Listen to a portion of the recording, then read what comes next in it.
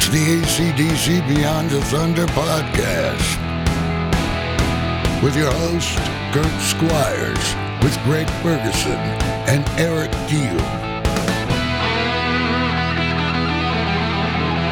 For those about to talk, we salute you. Good day to you AC/DC fans, and welcome to AC/DC Beyond the Thunder, a podcast that revolves around famous fans who've been influenced or involved in truly unique ways by this extraordinary band. I'm your way too invested host, Kurt Squires, here with my eclectic and electric crew, Mr. Eric Kielb, who's sitting at the soundboard to my left here, and making everything sound so good, and the mighty Greg Ferguson, who's here to keep us honest and right on track. Greg, how are you feeling about this particular episode? This is our season finale, man. Well, I'm always excited to carve out time for Beyond the Thunder. And today we are headed all the way to the UK to go behind the camera with Jim Parsons, who some of you may not be familiar with, but he has this tremendous connection to AC/DC and really the entire music world. No kidding. I mean, believe it or not, Greg, our first correspondence with this next guest was back in the fall of 2009. After Howard Johnson, who's the author of this terrific little book called Get Your Jumbo Jet Out of My Airport. Yeah. Paul Elliott, author of several amazing AC/DC books. They both reached out after meeting at the Classic Rock Awards in London. They saw our trailer, which they played that night in front of all these famous rock stars, which was amazing. And Howard said, "You have to talk with Jim Parsons. He's an old friend of mine. He's very well known in the industry. Truly respected music video producer and AC/DC fanatic." That's right. And ever since then, Jim's not only been a huge cheerleader for our project, but he's been instrumental in keeping the fires burning along the way. He's got amazing contacts. He's given us great tips along the way and suggestions, and even offered to assist us with our documentary over the years. Yeah, and this is a snapshot of his life for you. Whenever we reach out to Jim, he'd be like, "Oh, I'm sorry, guys. I haven't been in touch. I was busy filming Genesis this weekend," or Muse, or "I'm with Sam Smith at Abbey Road Studios right now. I'll get right back to you, though." He's like, just another day for Jim. Yeah. He's like, "Oh, I'm just filming with FIFA, the World Cup in Qatar right now. Can I get back to you tomorrow?" Like, I want this guy's life. He's all over the place doing these great projects all the time, and it's always fun to touch base with Jim and see what he's up to. But you guys might be scratching your head thinking, what's the connection to AC/DC? Well, Jim is responsible for producing one of the most coveted AC/DC performances of all time, the fan favorite VH1 Uncut show with AC/DC. And if you haven't seen this special, immediately after this episode, of course, you got to go watch it. It's amazing. And Jim did a great job setting that whole thing up, and you're going to hear his whole story coming up. So, Kurt, I would say, let's flick the switch right now and get rolling with this unsung guest. All right, let's do this. Today, AC/DC Beyond the Thunder welcomes a rock and roll storyteller with a career spanning 30-plus years as a producer, director, writer, executive producer, overseeing numerous concert films, live events, documentaries, and award shows, working with everyone from, get this, listeners, Metallica, Paul McCartney, Coldplay, U2, Foo Fighters, Chili Peppers, the Rolling Stones, and did we mention a Grammy award-winning producer for Led Zeppelin's Celebration Day concert film? Although he does have a degree from Manchester in biochemistry, this is not the guy from The Big Bang Theory, everyone. It's the other Jim Parsons, who is certainly a much bigger AC/DC fan and plays a much more important role in the band's history than Sheldon Cooper could have ever fathomed, including bringing to life the fan favorite AC/DC television performance on VH1's Uncut. Ladies and gentlemen, AC/DC Beyond the Thunder welcomes the man behind the camera, Jim Parsons. Jim, how's it going? I'm very well. I'm humbled by you. I was thinking, who's this guy? I can't wait to meet him. Oh, man, so nice to have you on the show. Greg and I were saying how you're always working on the biggest projects in rock, and you're so nonchalant about it. In fact, when we were trying to schedule this interview, you apologetically said, "Oh, sorry, guys, I'm working on the Taylor Hawkins tribute show right now in London, but maybe I can squeeze it in right before the show." We're like, what? So, what was your role in that particular gig? I was broadcast producer on that. I guess kind of. I mean, I always say it wasn't as glamorous as perhaps you might think, but it basically meant I had to look after the satellite trucks and make sure that it got from Wembley Stadium to the world. But it was an interesting show. I'll be honest, I'm not the biggest Foo Fighters fan. Yeah. In the world. I do love them. I love Dave Grohl. I love Taylor. They're lovely, lovely people, but I'm not a huge fan of their music. But it felt like a 3-in-1 show or a 4-in-1 actually, because it felt like there was a bit of a tribute to David Bowie, a bit of a tribute to Eddie Van Halen, a bit of a tribute to Neil Peart, and obviously to Taylor. So it was surreal. I mean, just seeing those Rush and Brian Johnson and Lars Ulrich and all these sort of people in one place, your 15-year-old self goes, yeah. Dude, yeah. wow. And Olivia Newton-John, of course, on the drum kit. Yes. She was there as well. Well, she wasn't there. But yes, I forgot. Sorry. I mean, yes. Yes. And speaking of Taylor Hawkins, what a fantastic show putting that together. I mean, I felt like I was talking to these guys that it felt like I was watching Live Aid again. It was so well done. So kudos to you guys.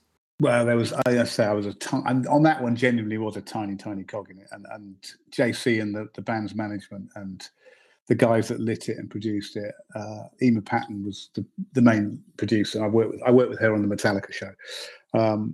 Yeah, I mean, it's nice because it was it's the Foos family, and I did a show with the Foos a few years ago at the Cheese and Grain. I don't know if you remember, they did a tiny little webcast from Frome in Somerset, which is near Glastonbury, and I directed that. Oh, fun! So it's that kind of thing where when this happens, they go, "You're part of the family." And Ema's worked with them a lot, and she did the Wembley show that Jimmy Page played at, which I didn't work on actually.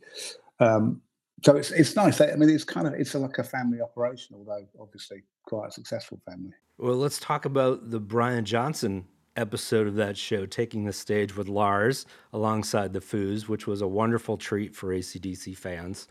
Do you have any tasty little stories from that rare collaboration, or were you far away from that at that point? Well, I watched the rehearsals, and they couldn't decide what they were going to do, and they were going to do Back in Black, then they were going to do You Shook Me All Night Long, then they thought they might do 2 songs and the 3 songs or 4, and the running order of that show was getting bigger and bigger and bigger, and they were trying to keep it on track and trying to keep it on time. So there was a big discussion about, but Lars will just do another song, won't he? And I was like, well, probably. But in the end, they just did what they did. They did Back in Black and Let There Be Rock. And Let There Be Rock. But the big story there was that people got very upset with Justin Hawkins for taking the mic off Brian. That was quite awkward, yes. But from what I understand, just before the song started, Brian said to Justin, "You're singing the second verse." Yes. And Justin went, "I don't think I am." And Dave Grohl went, "If Brian says you are, then you are." Right. So he went on, and when he went on, he didn't have a microphone. No.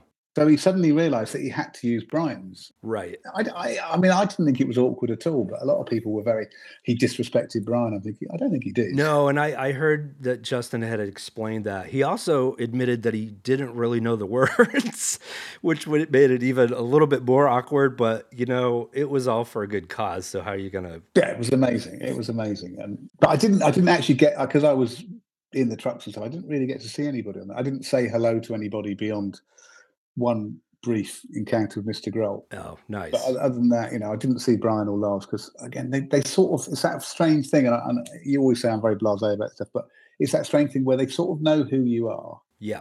Because, especially because of my haircut, people recognise me. But they don't really know who you are because they don't see you often enough. So they don't want to be rude and go, "Who are you?" So they just go, "Dude." That's and awesome. Then to make it not awkward, you just go, "Dude," back. And that's fine.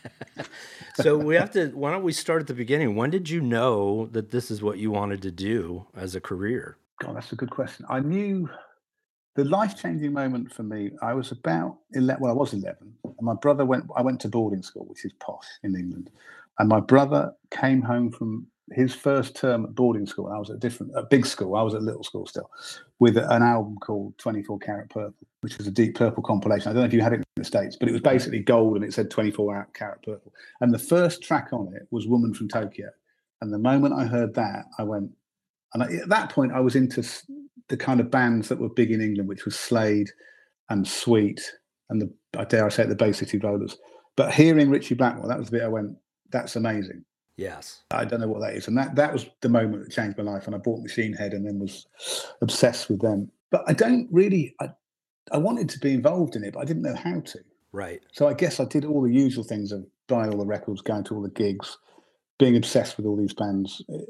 And then I got to university and I went to university because I probably was too wet behind the ears and too, I don't know, just too middle class and polite to actually say, I don't want to do a grown-up job. Right. I did university because it was expected of me. Finished university and then went, right, I want to do something with rock and roll. And I've just kind of floated around for a few years trying to be in bands and failing dismally. And then by chance, I went to see a gig at the Marquee Club in London. And I can't remember who the gig was. I think it might have been a band called Skyclad, but I could be wrong. And I met Vanessa Warwick, who was the presenter of Headbangers Ball at MTV in London, the European equivalent of Ricky Rackman. Right. And we had a conversation. She was interviewing Lemmy the next day, and she said, oh, what would you ask him? And I gave her some questions, and we had an argument about Brian Robertson. And I was saying, yeah, he was the same Brian Robertson that was in Thin Lizzy. And she was like, don't be silly. And I'm like, no, he was. And anyway, we didn't fall out, but I said, check, and you'll find out I'm right. A couple of days later, she called me and said, you were right about Brian Robertson. And I was like, yeah, I know.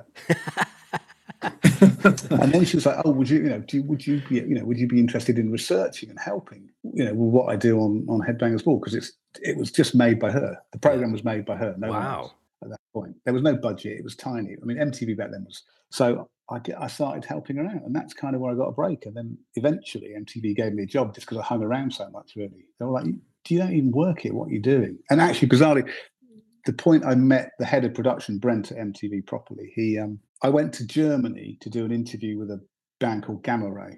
Okay. Who were new at the time. And it was Kai Hansen was a guitarist in Halloween. He'd left, started his own band. And Vanessa said, will you go to Germany and do an interview with them? And I was like, sure. So I went to Germany, did the interview, came back, and the boss at MTV went, you can't go to Germany and interview people. You don't even work here. Wow. And I was like, yeah. And he went, and I thought, that's it. They're going to kick me out. And and I said, well, what would you have done? And he went, well, I'd have gone as well. So we better find you a job. So they sort of eventually found a way of employing me. Wow. When was the first time that you heard AC/DC? It doesn't sound like it was one of those bands that was a life-changing band when you first got into music, was it? Well, it was. And they were probably the second or third band that I was utterly obsessed with. So after a bit of Deep Purple, my brother bought Highway to Hell. And again, I was 11 or 12, I guess it would have been. And I remember he came home with the cover. And I remember just looking at the cover and thinking, Angus, which is bizarre now, they look really scary. Right. I was like, they're scary people. And then he put the record on and I was like, they sound like Satan. They sound really scary. This is for you. And I was fascinated and quite disturbed by it. I didn't like Deep Purple. I loved from the first second. I thought they were great. AC/DC, I was like, he can't really sing in tune. It's not like Ian Gillan. And they're singing about hell and the devil. And it was just all really a bit scary. And then after a bit, you suddenly go, but it is probably the best thing I've ever heard. And then I bought If You Want Blood. And I probably listened to that exclusively for, I don't know, a year. It's all I ever listened to, that album, over and over again. Wow. The second scariest album cover. Yeah, I think that's probably why I bought it. But by then, it wasn't scary. I do still look at Highway to Hell and it makes me laugh because I look at it and go, I thought Angus was scary. And obviously now you've met him and you know what he's like. He's the least scary satanic man in the world, isn't he? Right. And you think he's on drugs, but, he's a teetotaler and pretty much the most harmless guy in rock and roll. Yeah, but as a band, they just weren't scary. But I don't know, but that cover, they do look like badass people, don't they? They do. Malcolm as well. Malcolm looks absolutely evil. Yeah, they look unkempt. I know that. They were like street thugs when I saw that album cover. It just looks scary. I don't know. Yeah. So I really I was absolutely obsessed with AC/DC, Deep Purple and Motorhead in probably from the age of 11 or 12 till, and then as I got a bit older, I got into all the rest of it, the more extreme stuff. But those three bands were the first three that I really, that's what I had on the back of my denim jacket. It was AC/DC, Motorhead, and Deep Purple. Well, I definitely want to jump into this next part, which is your time at VH1/MTV. And you've certainly come a long way since your MTV days. Since that time, you've shot everywhere from Madrid to Monaco to Moscow. You've amassed somewhere north of 175 unique projects, either producing or directing some of the biggest bands on the planet. And just for the folks at home, can you briefly describe what a producer is responsible for and what a director is responsible for? Because both Greg and I have been doing this task for years, but we wear so many hats and we don't even know where one begins and one ends anymore. So maybe it's best served up by you. That's a good question, because I guess, I mean, and it's a fact of the way the world's changed, is that now people do many things. When I started at MTV, people produced or directed, or they were an editor. You didn't really do more than one thing at a time, which is probably the right thing. But as a producer, your job is to manage the whole project. So effectively, you deal with the budget, how much things cost, who's doing what, who's going where. And your job is to manage the budget and manage the creative. But effectively, with kind of concert shoots, it's to give the director whatever it is they want, which I hate saying because directors always want more than they can have. Yeah, be careful. So the classic thing is you do a budget for the record company or the management and you'll go, it's going to cost $500,000. And you do a budget based on, say, 20 cameras. And then, of course, the director comes in and goes, I need 25. Yeah. And you're like, well, we budgeted for 20. And he goes, all right, I could probably make it work for 23. And you end up at 22. But effectively, as a producer, you look after the financial side of it and the creative side of it, and you deliver it, really. It's all encompassing. Yeah. And as a director, I mean, I do. The weird thing is I don't think I've ever directed with a producer. I've always produced myself, which is slightly disappointing because it means you have to do twice as much work. Right. And do you edit as well? No. I mean, like I edit like really rudimentary in terms of just like chopping bits out that I do and don't like, but not in a creative sense. No. Okay. But as a director, your job is to find out what the band want and make sure that you deliver a film that fits with their vision, I suppose. Yeah. It's different because, as I say, and stop me if I'm waffling, because when I started, you just turned up and went, hi, we're here to film, and bands would be like, amazing, what do you want to do? And you could just do it. And then you send them the film and they go, amazing, thank you. And now you have to justify everything you do because everyone's got a visual vocabulary, because everyone's got an iPhone, so everyone makes their own film. So in a really strange way, when I first started doing it and I had no idea what I was doing, I was left to do it completely. And now I do know what I'm doing. I get told what to do. That's a good way to put it. Well, it's strangely. I hope you don't mind going deep on this next topic, because this particular moment in your career goes back to your very early days. You're talking about at MTV/VH1, but it's one of my favorite moments in AC/DC's career.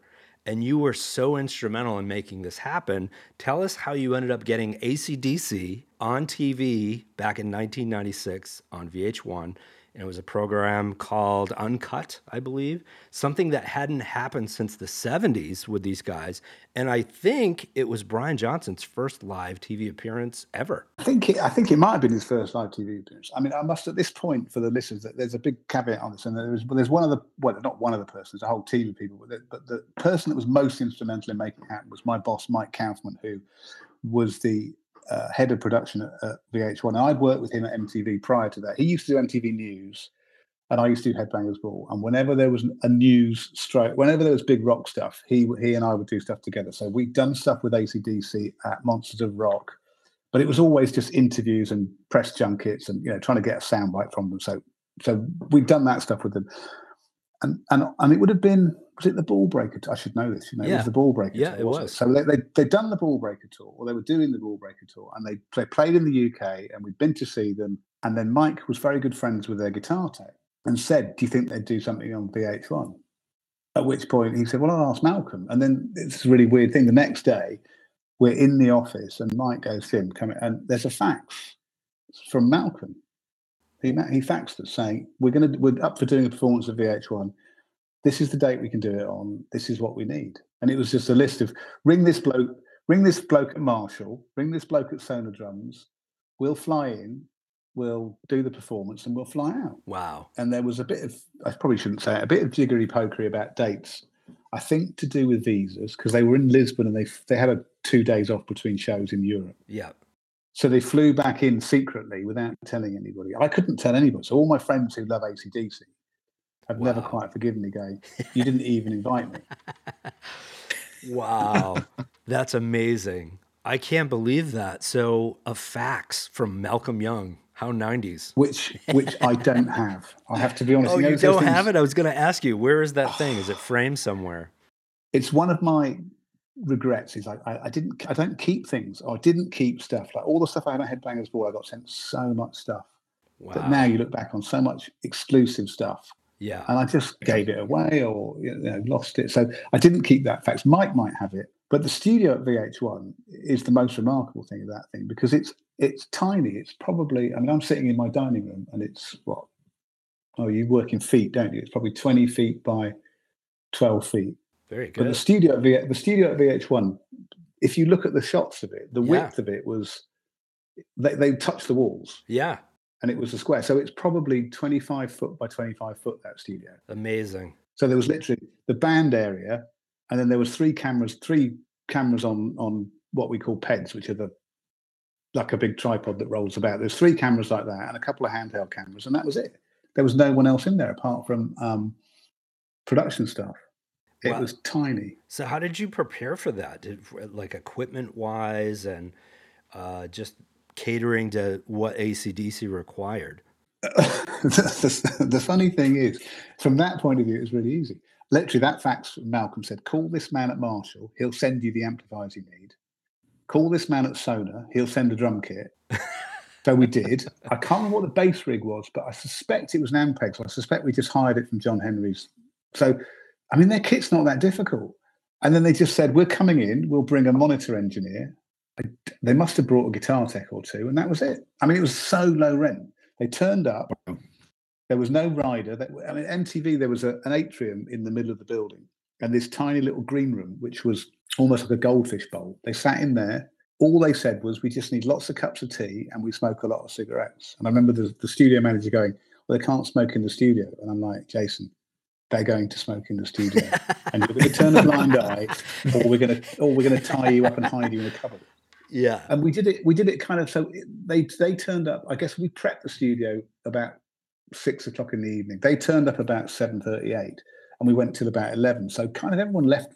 We didn't tell anyone. So everyone left and went home and they just played. Wow. I mean, somewhere, I have got a VHS somewhere of the whole rehearsal, everything. Yeah, I've seen it. You know why? Because someone leaked that puppy. Of the rehearsals? Yes. It's like over an hour of footage of rehearsals. So you can like delve into Angus and Malcolm and Phil and Cliff looking at each other, trying to learn riff-raff again. Because it wasn't just riff-raff. The songs that, because my assistant at VH1 at the time, who still works at MTV now, in fact, she's doing the MTV Awards quite soon with Chloe Mason. Oh. And her father is Nick Mason. And oh, wow. No kidding. But she was my assistant back then. And I think we either got a phone call or another fax from Malcolm saying, these are the songs we're going to do. And the ones, Go Down was one that they'd never, ever played. Yeah. And certainly never played with Brian. And they were like, can you write the lyrics down? So I had to get Chloe, who was quite young and very, not naive, but quite young and sweet, and she's going, it says, go down, licking on my licking stick. Does that sound right? And I went, yeah, that sounds about right.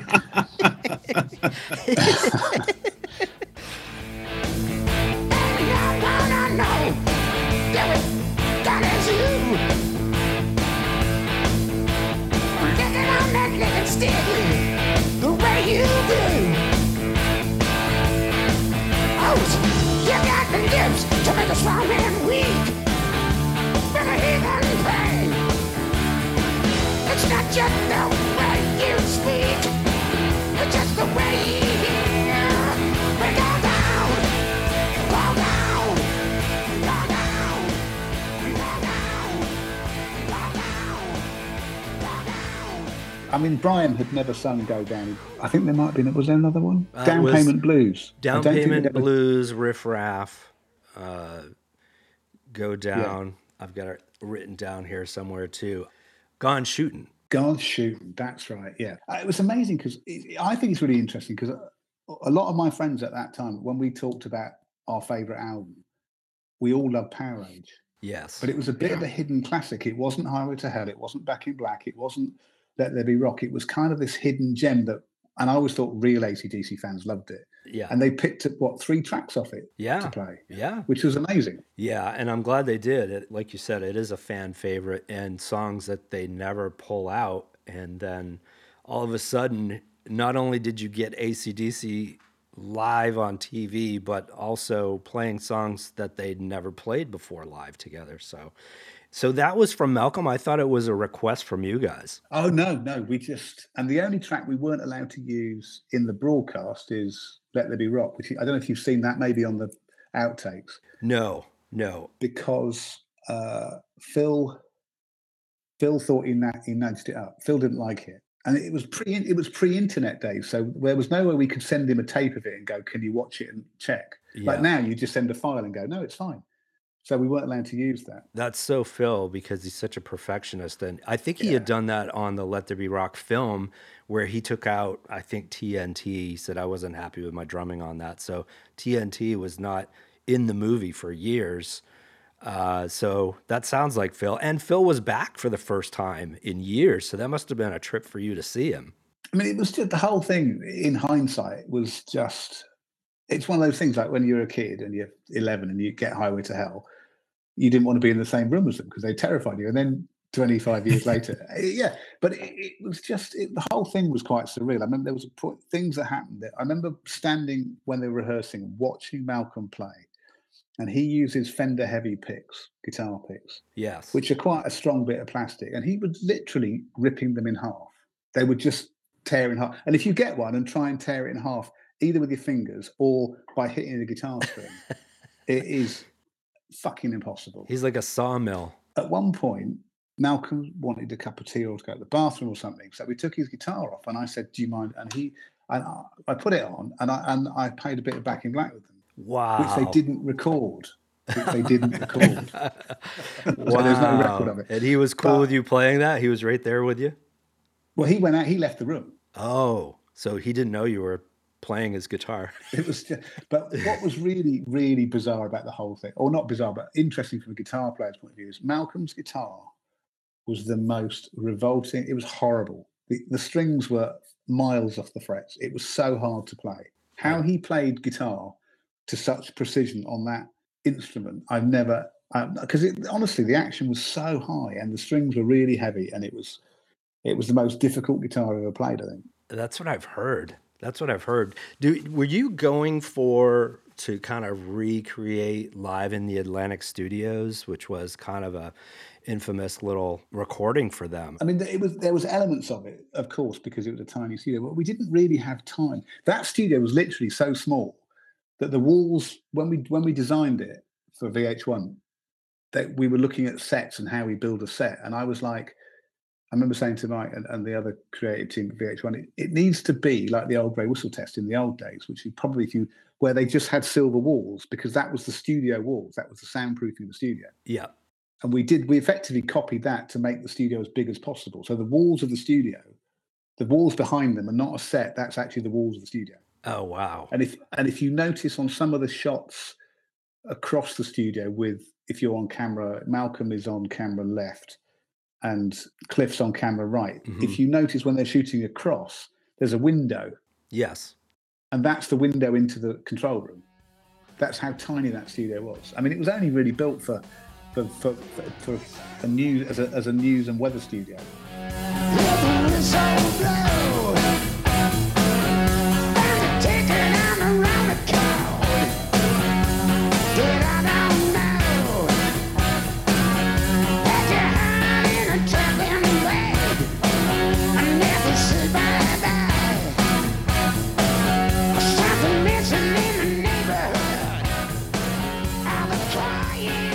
Greg and I were talking about how it was your friend Howard Johnson who initially connected us back in 2009, where we were in London. And I remember reading in Howard's book, which is called Get Your Jumbo Jet Out of My Airport, which is a great little book in case you guys didn't know that.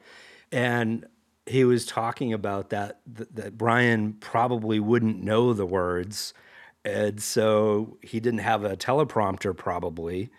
And were they all handwritten, or because I remember Brian was like, I don't know half of these songs, you know. No, all the ones that he didn't know, he handwrote.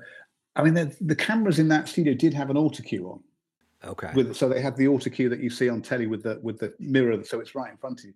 But I can't imagine that Brian would ever have used an auto cue. Yeah. I mean, now he probably would be more savvy because he's done a lot of that, his TV series. But back then, I would have thought an auto cue, trying to read off a camera would have been more off-putting. But then he always did. So he always spends his time looking down, doesn't he? He shuffles around looking at the floor. So we wrote them all down, and they must have been stuck on his monitors. The other thing, too, is that I thought that you guys got those 4 songs as a request, and then they were having so much fun. They stuck around and played like a dozen songs for you guys. But it sounds like to me that they had planned on playing a full set anyway. Is that true? I honestly can't remember. I know that they were going to come in and do. You could be right. Maybe they were only going to do 4 or 5 songs, and I don't think we requested them. I don't remember. It's shocking, isn't it? You think, why did you not pay attention, Jim? But I don't think we requested it. I think they said they were going to come in. They were going to do something different. So they said, we'll do Go Down, Gone Shooting, Down Payment Blues, Riff Raff. And then I think because they were enjoying it, they decided to play a few more. So what they played, Back in Black, they played Let There Be Rock. They played, so bad that I can't remember. Oh, they did Shook Me All Night Long, Rock and Roll Ain't Noise Pollution. They did Ball Breaker, actually, because that was what they were touring with. Yes, that's right. Yeah. So I think the idea was just to do a little, like 4 or 5 song set, and then they quite enjoyed it. So I mean, we were there for quite a long time, and people. I remember normally when we were in the studio at the VH1, the amount of time you had was so restricted. Yeah. That you were always going, right, we've got to go. And there was no, that night, Mike and I were just like, we'll stay here all night. Yeah. Keep going. Whatever stay you as want, long as you want. We'll pay the smoking fee. And I do remember having a conversation with Angus and saying, will you do it in your jeans and your t-shirt? Because it's so special. Will you not wear the schoolboy outfit? Wow. And he was like, I just thought it would make it even more exclusive. And he was like, yeah, okay, I'll think about it. And he was kind of umming and ahhing. And then he said, yeah, maybe. And then I left him to it. And then when he came in the studio, he had the outfit on, and he went, I'm sorry, I can't do it without the outfit. And I was, at that point you go, it's fine. You can do whatever you like. Yeah. Why did I ask him? What am I thinking?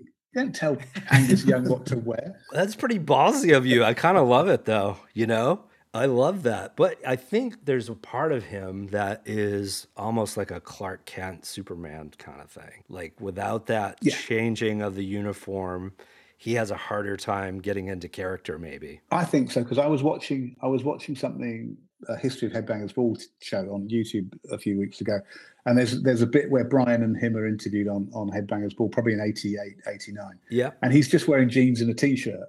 Right. And he just looks a bit awkward. And they are. The thing is, but it's because I remember when we finished the session, Mike Kaufman did an interview with them, which there's a bit of that in the uncut. Yes. But their interviews are so awkward, aren't they? They really are. They're not going deep on any questions you're going to throw at them for sure. But I think it's not. They're not. It's really hard to interview them because Brian talks really quickly, and even I can't understand half of what he says. And Malcolm Malcolm and Angus used to talk really quickly, and they just. And you're from the same country as Brian, and you can't understand him. Yeah. Well, you just don't really know what they say, but let the music do the talking. Well, I was going to ask you about the uniform. I had read in Howard's book that you had asked him at least not to wear the schoolboy cap. And he also said, no, I want to wear the cap. Do you remember that? Yeah. And then the cap was on the floor in the studio for a long time. Yeah, it lasted about 2 seconds on his head. You know what? I remember it got picked up, and I remember thinking when it got picked up, that should end up in my bag. which is a bit naughty, but it didn't end up in my bag, and I don't know where it went. Oh, bummer. Somebody took and it. kind of, there's a bit of me that goes, well, yeah, fair enough, but it wasn't me. I was going to say, there was a moment on the bootleg video of the rehearsals, that video that I was telling you about. It's like over an hour of rehearsal footage. You can see it on YouTube. And I purchased it back in the days before the web for quite a fee from London, because I'm obsessed with all things AC/DC. And I was in awe because, and I still am to this day, watching the rehearsals, because there was a scene where Mal and Angus and Cliff are huddled around Phil's kit, and they're locking in on how to play Riff Raff, because it's been a while and it's absolutely thrilling. Can I play you a little clip from that right now? Yeah, do. I wish I remember it better. All right.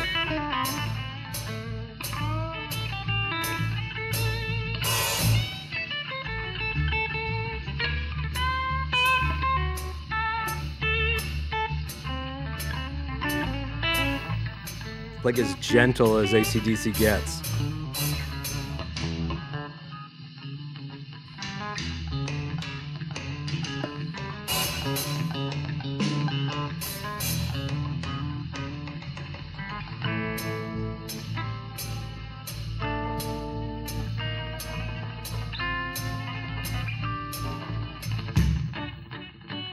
So cool.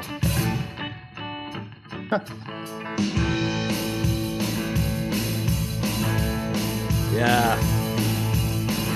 Thank you so much, Jim, for making that happen. Well, I'd love to take more credit, but as I say, Mike Kaufman was the... I mean, to be fair, the band, it's one of those weird things that, you know, bands don't do stuff like that, or didn't back then, and AC/DC particularly. But what I do seem to remember Malcolm saying, we did it because we wanted to, but also, I think he says it in the interview where you asked us. Yes, he does. 70s, I think, were the last real live thing we ever done on TV. I think that was for a Beeb thing. You know? I mean, there's been video stuff done of us live, but this is it, the first time we've done it since the 70s, isn't it? We just felt it was a good idea since you asked us, you know, and we just thought it'd be nice for us, a bit of a change, really, you know, get us off the big stage and, you know, back in amongst the nuts and bolts of it again, you know. Yeah, and you're right in the thick of it, you know. We just kept it loose, like, we didn't think about it. We thought you might have a few suggestions, you know, and we thought we'll just play requests, really. So but nobody wants to hear anything, so we got to call our own tunes. You know? After that, I spent a lot of time sending emails to their management asking them to do stuff, which they never did. Well, that's funny because management probably can't get anything out of them either. You know, it's like... I don't think management had anything to do with that session at all. I think they just did it off. I don't know. They just did it on their own, which is great. How was that episode received? Any feedback from even the band? I said the only feedback we had was that a fax from Malcolm going, please don't put Let There Be Rockin' because Ruddy doesn't like it. Okay. And I think it said in brackets, the rest of us thought it was fine, but... Yeah. I mean, the weird thing is because it was pre-internet, you kind of just, once it was done, you put it out and everyone went, it's great, it's AC/DC. And it's only now you look back and you go, since then, how many TV shows have they done? None. And before, so it's only in hindsight you realize quite what a big deal it was. And probably that's a good thing. Otherwise, you'd have got overexcited and made a fool of yourself. Well, there was a moment where they did go on MTV for a couple of live songs during Stiff Upper Lip, and they were on Saturday Night Live, but it was like a one-off, you know, but yours was like an entire program. And it was proper because they properly played, and it wasn't really promotional. No. You know what I mean? It wasn't like, there was no reason for them to do it other than they wanted to do it. Oh, that's a good way to say it, yeah.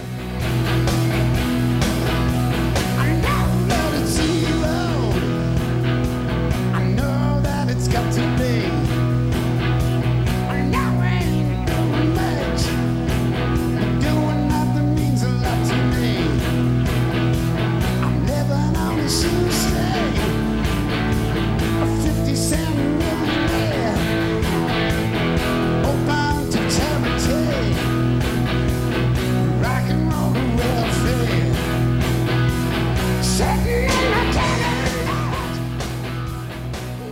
the time you said that this was the best thing you'd ever done. And out of all the bands you've worked with, they're the one group that you love the most. But now that you've got a Grammy under your belt, would you still say that? Do you know what? I think there's two things I've done, three things that really, that just because of the music I love, that really are, I wouldn't say that, not necessarily the best things I've done, but the things I'm most excited about, which would be the AC/DC, the Metallica Big Four, and I did a DVD for Ritchie Blackmore's Rainbow about 5 years ago. And I'll be honest with you, it's not Rich, it's not Rainbow's finest moment. It's not Ritchie's finest moment. Mm-hmm. But it was the fact I got to direct a concert with Ritchie Blackmore. And weirdly, I met him and he was very uninterested in meeting me. He was nice, but so those three, because AC/DC, because they were one of the first bands I ever loved. Metallica, because I was obsessed with them when I was 21, 22. And that was the Big Four. And it was, that thrash metal thing was a big deal for me. Yeah, sure.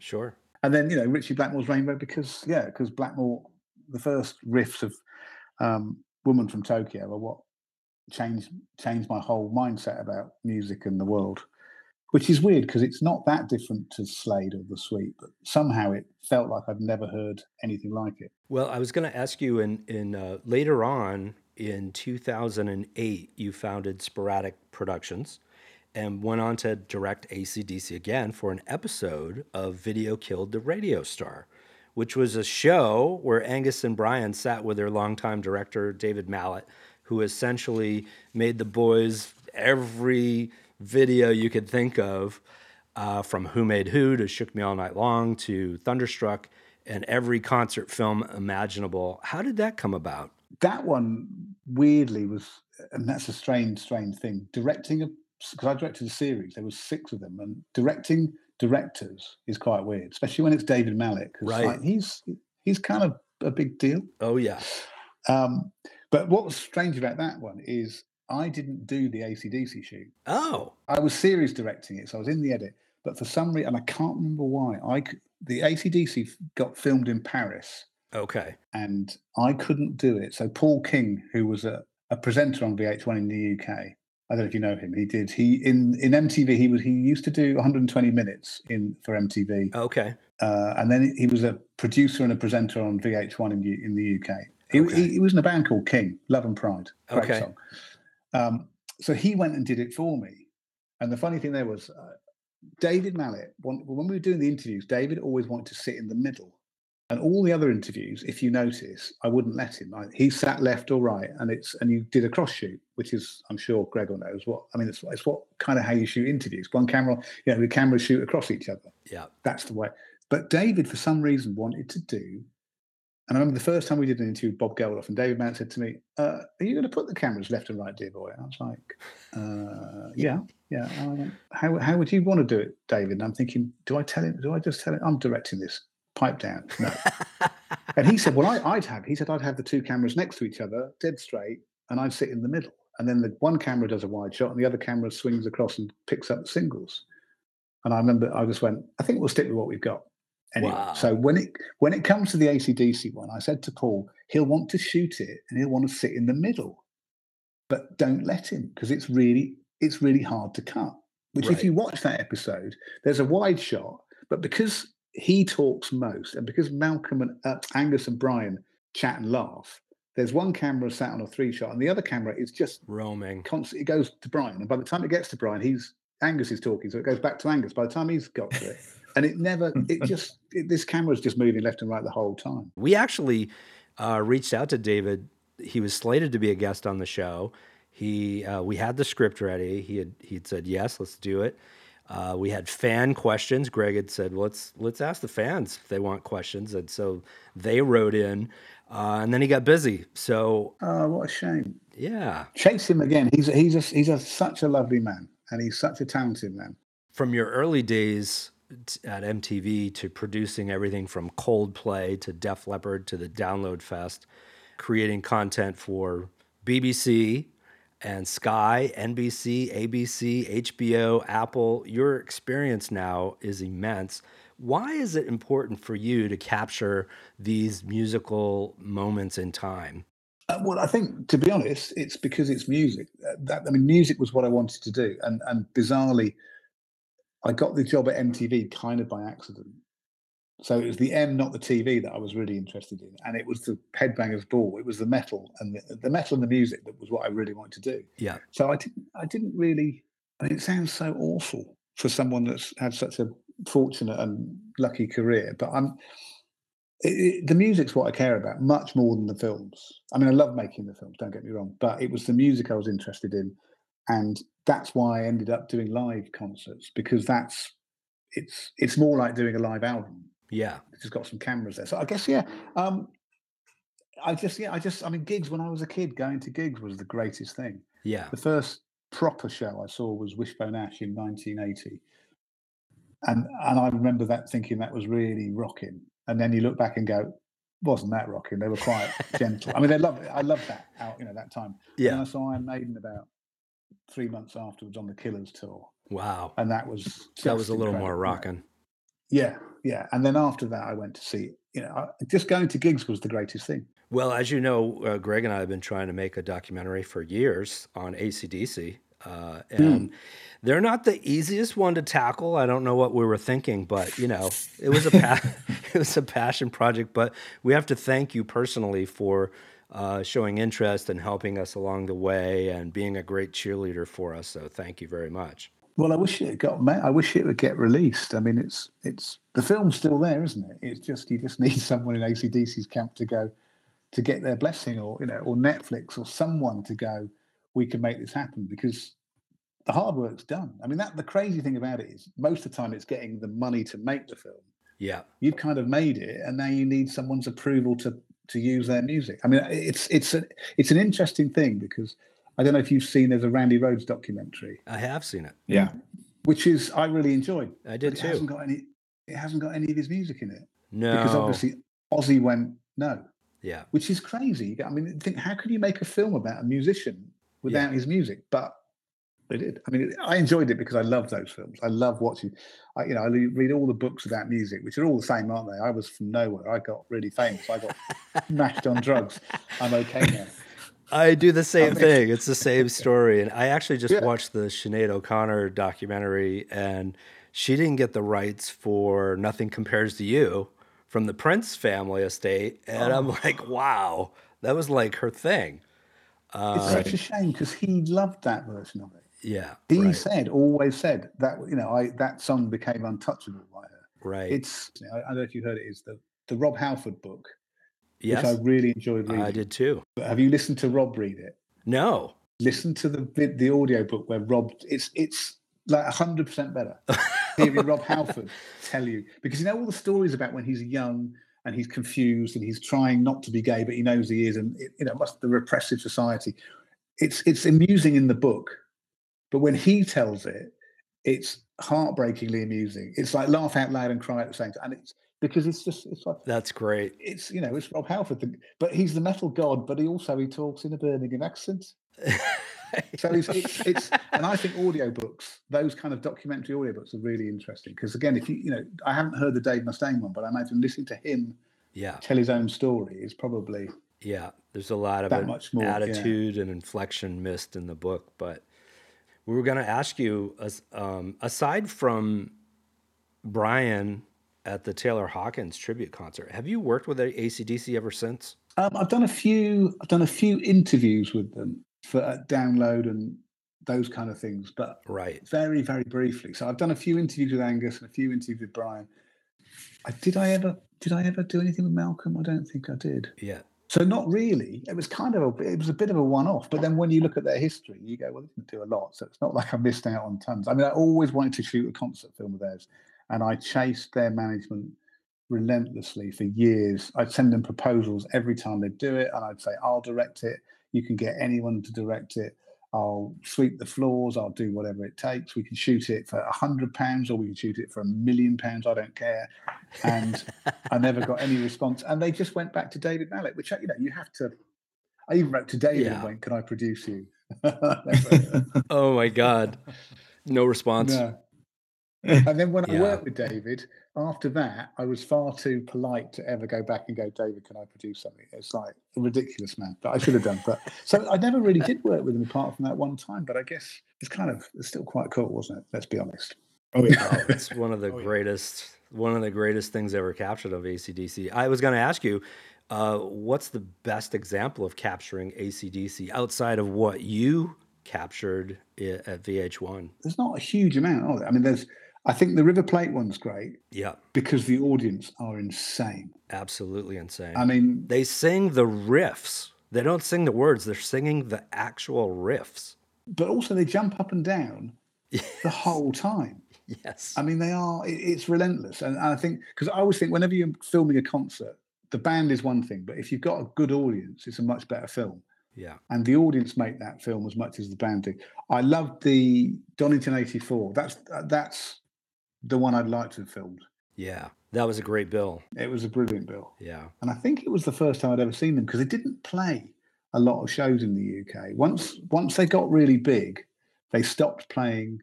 They were one of the first bands to play Wembley Arena and the Birmingham NEC, which for little old me living in the Somerset in the southwest, they didn't play near me. So getting to the big cities then was really hard. They were under world domination by then. They were, yeah. I was just a little bit too young for the Back in Black tour. Well, I was at boarding school, so I couldn't go for whatever reason. Well, here's a deep question for you, Jim. How has AC/DC affected your life and your career? Oh, that's a difficult question.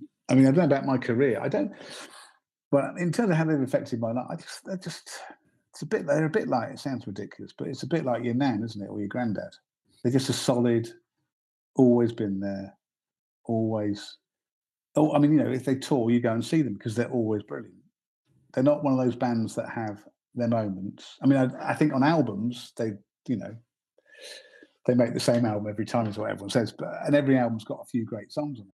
I was going to ask you one final question or a couple of rounding the corner here. How has AC/DC affected the world? What is their magic potion that they've sprinkled on all of us? I just think it's that cliche about music, isn't it? That music unites everybody, But music is the greatest uniter there is, and I think it's that thing. You look at the River Plate show; they just loved. People just love them, and they're always brilliant. And it's really primal stuff, isn't it? I mean, it's not complicated. It's it's a 4/4 beat. Yeah. It's a rock and roll shuffle, or it's a bit of a blues. I mean, there's kind of 4 different tempos that AC/DC do. Yeah. And it's just fun as well. There's a lot of bands that try and be clever, and a lot of bands that are clever. Don't get me wrong. There's a lot of musicians that are supremely clever and technical and gifted. But AC/DC are just great, aren't they? They're just fantastic at what they do, and it's just reliable, isn't it? It's like your favourite leather jacket or your favourite pair of sneakers or your favourite, you know what I mean? They just put them on and everything, you put your favourite leather jacket on, you walk down the street and you're like, everything. And if you listen to AC/DC as well, everything feels better, doesn't it? Everything does feel better, for sure. Well, Jim, we could talk all day with you, man. We could. Thank you so much for taking the time to spend with us and our rabid AC/DC listeners around the globe. But before we let you go, we leave you with one last question. And since you're a director, we'll speak in your set language and say action when we're ready to cue you. Are you ready? Yeah. If you had to sum up AC/DC in just one word, what would it be? And action. Solid. I mean, they are, they're kind of the perfect blue collar band, aren't they? AC/DC Beyond the Thunder theme song, Trailer Trash, written and performed by Gannon Arnold. VO talent by Bruce Jacobson. Cinematography and sound recording by Greg Ferguson. Edited and mixed by Eric Keel. Written, directed, and hosted by Kurt Squires. Produced by Greg Ferguson, Eric Keel, and Kurt Squires. AC/DC Beyond the Thunder is a Squires LLC current motion production. Copyright Beyond the Thunder podcast, all rights reserved. This has been a Nat Attack presentation.